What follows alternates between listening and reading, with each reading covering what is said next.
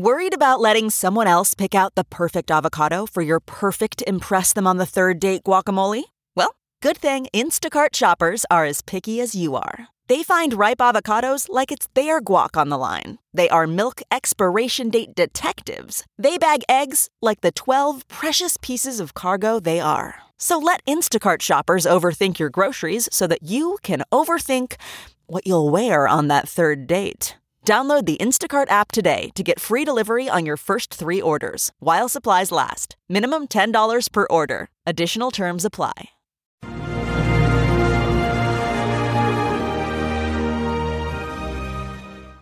Hello there, everyone. Judge Andrew Napolitano here. Welcome to a special Saturday edition of Judging Freedom. Today is Saturday, May 21st. It's about 11:15 in the morning on the East Coast of the United States and 6:15 in the evening in Kyiv, Ukraine. The reason I give you the Ukraine time is because our guest today is Matthew VanDyke.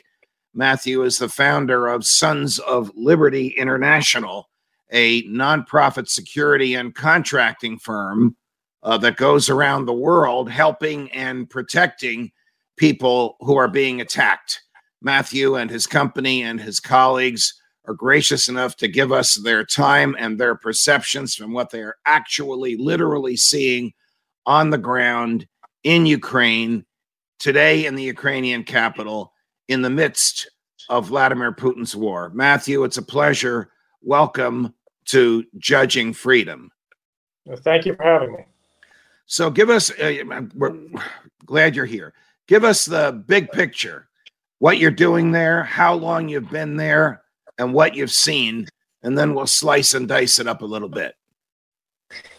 Well, my nonprofit organization, Sons of Liberty International, has been in Ukraine for over 2 months now, training forces to fight against Russia and to both defend Ukraine from further Russian incursion and to liberate lands taken by Russia.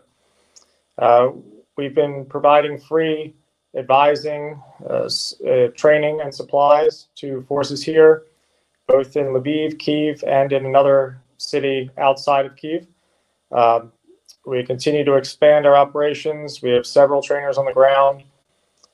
We've been training, at this point, hundreds of men. Right now, we're doing training of a few hundred at one time in one location, and we have another location where we're training a highly specialized elite unit for offensive operations against Russia within Ukraine. Are your trainers military? Do they wear uniforms and carry weapons, and do they fight? Most of our trainers are former U.S. military. Some of them are former European military as well. On rare occasions, some of them might be professional firearms instructors without a military background, but with a strong training background. We have our own uniforms for our organization. We are able and willing and have provided frontline combat advising in the past. And we are willing to fight along the units that we train, but our primary mission is training people to fight their own wars and giving them the tools to achieve victory for the pride of their own people. Who pays for this? Does the government compensate you, or do you work on the basis of donations or some other source of money? We work entirely from donations, almost all of which are made through our website, sonsoflibertyinternational.com. We've been operating as a 501c3 nonprofit since 2014. We've had missions in Iraq, the Philippines. We've done advising for rebel forces in Burma. We have a long history of doing this. We do this very well. We're the only organization that does this on a nonprofit basis and a nonprofit model. Fully funded by people that believe in the mission from around the world, mostly funded by American donors, monthly donors, one-time donors, a good mix of people who believe in freedom and want to give money to something that will have a tangible impact on the ground, provided by mostly American veterans who are volunteering their time and services. Does the United States government, either the Department of State or Department of Defense, know that you're there? They certainly know we're here. Every indication we've had is that they're okay with it. Over the years, it appears that the U.S. government views us favorably from what I can tell. We haven't been told to stop. And all of our missions have been in support of U.S. policy anyway, so we have no worries there. What are you seeing in the field? Who's winning? Who's losing? Where is this going? I'm seeing highly motivated Ukrainians who are joining forces all around the country under the authority of the Ukrainian army. There's a National Guard, there's reserves, there's territorial defense forces, there's all sorts of forces that are formed with the authorization of the Ukrainian government. The Ukrainians are stepping up to defend their country. There's more people who want to fight than there are weapons and ammunition to go around for them. We've been training a variety of forces since we've been here. Their morale is extremely high. They're determined now to not only defend their country and not only to liberate territories that have been seized by Russia in the past few months, but also to liberate all of eastern Ukraine, all of Donbass, and even Crimea. So the morale is very high. Ukrainians are convinced they're going to win. We believe they're going to win. It may take years. This war is going to go at a slower pace than some think, but with Russian morale being so low and sanctions hitting Russia hard, and certain intrinsic advantages to the Ukrainian forces and supply coming from the West, we believe that they will eventually achieve complete victory here. Right. Did you say the Ukrainians have their eyes on Crimea? That would be an invasion of Crimea. Is that what you're talking about? Well, Crimea was seized by Russia from Ukraine in 2014. So this is really a matter of getting back what was taken from Ukraine. It depends which Ukrainians you ask. Some of them only have their eyes on Donbass and have given up on Crimea, but there's a strong current of support for finishing this once and for all, liberating all of Ukraine from Russian occupation, and that would include Crimea. We fully support that notion. We think Ukrainians are capable of doing it. We'll do whatever we can to help them achieve that. This is a time to deliver a blow against Russia that will not only check Russian aggression in Ukraine and in Europe, but Russian aggression in the form of all the authoritarian regimes around the world that they support, arm, and cover for. A lot of the guests that Freedom Watch has on, former high-ranking and well-respected intelligence and military people, have told us that Russia is destined to win, that its superior manpower and superior firepower and superior geographic positions can never be overcome, no matter how much American aid Ukraine gets. What do you say about that? I say it's easier for them to make such assessments from a cubicle or from behind a computer desk. What we see here is that Russian casualties inflicted on Russia far outnumber those inflicted on Ukrainians. We see Russia's great military devastated by particularly Javelin missiles supplied by the West. We see Russian soldiers that surrender and run, logistics problems. Russia wasn't prepared for this invasion. Ukraine is not letting men leave the country. So there's a potential pool of, it's a population of 44 million. At least 10 million of those are going to be fighting age males. So there's a far enough people to fight this war. There's enough weapons coming from the West. Ukraine has enough resources to fight this out as long as it takes. I think any assessment that Russia is going to ultimately be victorious in this is way off. It doesn't reflect the realities on the ground or what we're seeing here. All right. So the United States government is committed. I think the president signed the legislation in South Korea either today or yesterday. I don't know what the time was when he signed it or what day it was, to about $53 billion in military equipment. Now, that's an extraordinary number. That number is larger than the entire budget of the government of Ukraine, and it's larger than the entire annual defense budget of the government of Russia. Is all of that equipment making its way to Ukrainian soldiers? Is some of it being sold to Russians by unscrupulous Ukrainians, which is what we hear here in the United States? Is some of it old and garbage and breaking down, and there are no parts or knowledge to repair it? Can you address those issues for us, Matt? There is certainly some aid that is not making it where it needs to go. We're not seeing, in our personal experience, the massive influx of weapons and ammunition that we should be seeing. I'm not sure where it's going, but we also don't work directly with the Ukrainian army itself, since they already have training and support. So a lot of the resources go directly to them. That said, there are more weapons and ammunition coming in. There are more assets coming in. But yes, there's always going to be corruption. Things are always going to go missing.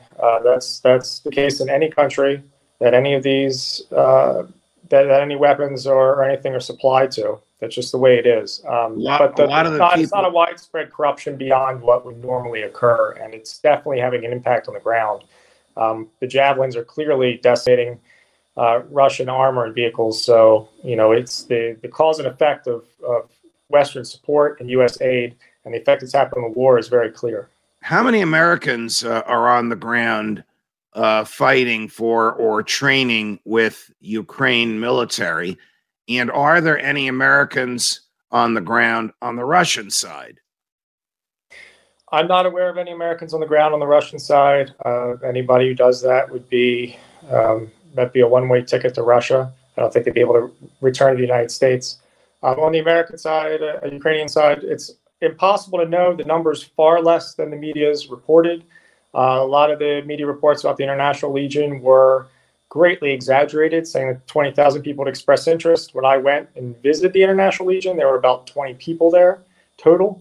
There are not many Americans here fighting. It's hard to join a unit and fight here. And a lot of the war right now is artillery exchanges. So as far as training, the first month or two, some random people would show up and try to train forces for a couple weeks and then go back.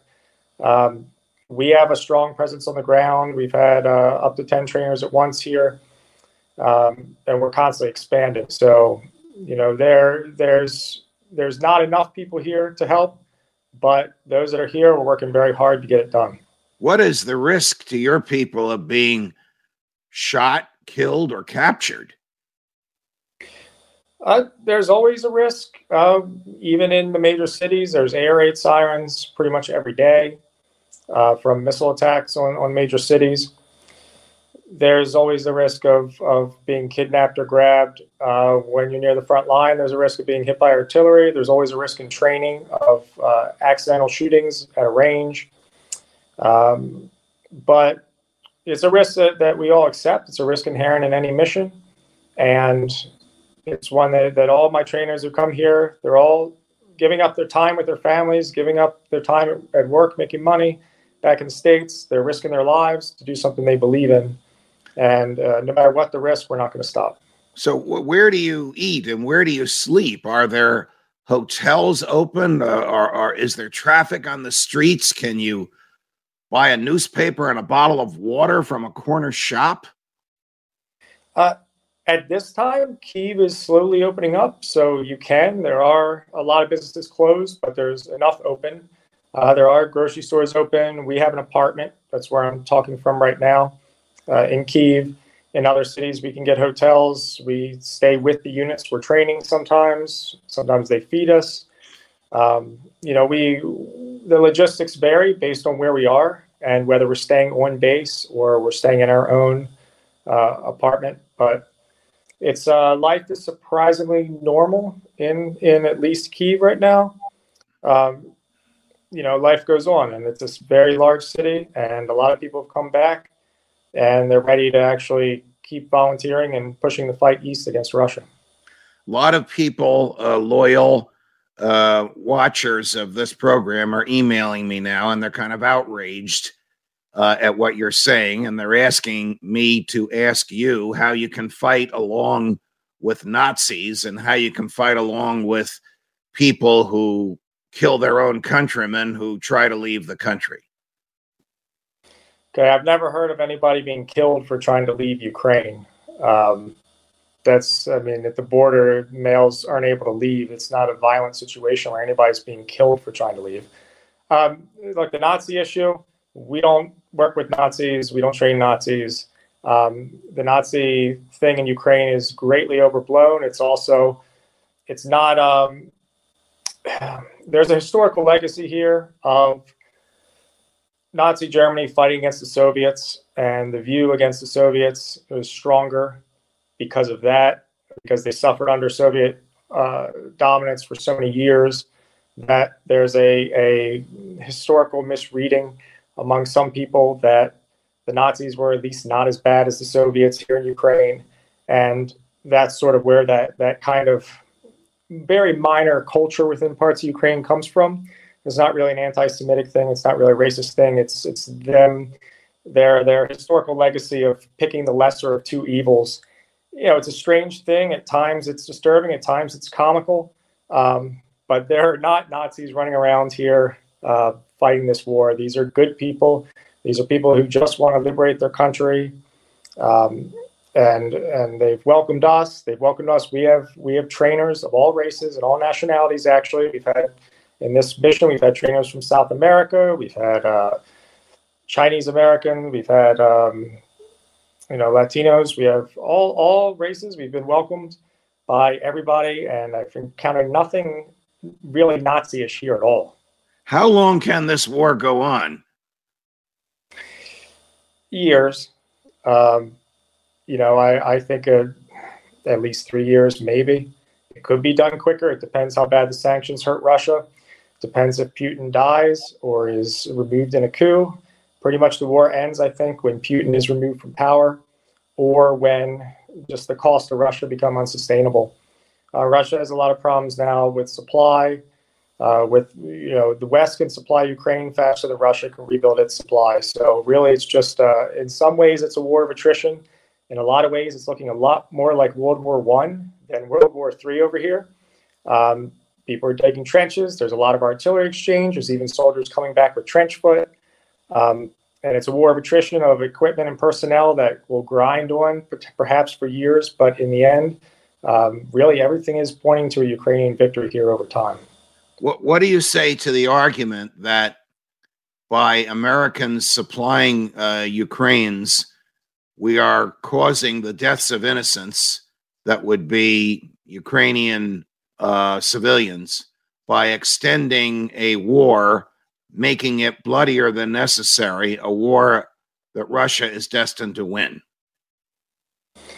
Say that Russia is not destined to win the war, and by that argument, that would just mean that we capitulate whenever there's any aggression by any power in the world. That would be just stepping aside and allowing Nazi Germany to take over Europe. That would be just allowing any aggressor around the world, particularly ones who have nuclear weapons, to do what they want, and us saying that we're not going to get involved because we want people to live in oppression. We want nations to be conquered. We want democracies to fall, because the larger ideals of people living free are less important than the body count. And I refuse to accept that. There will be sacrifice and lives will be lost, but this is a fight that has to be won, not only for Ukraine, but for the future of Europe and of the international system. Do your guys, I assume they're all males, do your guys fight, or do they just train? Do they shoot at Russian soldiers? At this time, they just train. Again, frontline advising is a service we offer. We anticipate that we will be on the front line, potentially in combat with the people we train. We're willing to do that. But our mission is to train people to fight their own wars, not to fight it for them. Matthew VanDyke, Sons of Liberty International, coming to us from an apartment in Kyiv, Ukraine. Great insight. I'm not sure that a lot of our viewers believe what you're saying, but you are the first person that we've spoken to, and hopefully not the last, and hopefully you'll speak with us again from the ground in Ukraine. Matthew, stay well, and thank you for joining us. Thank you. It was great speaking with you. Judge Napolitano for Judging Freedom.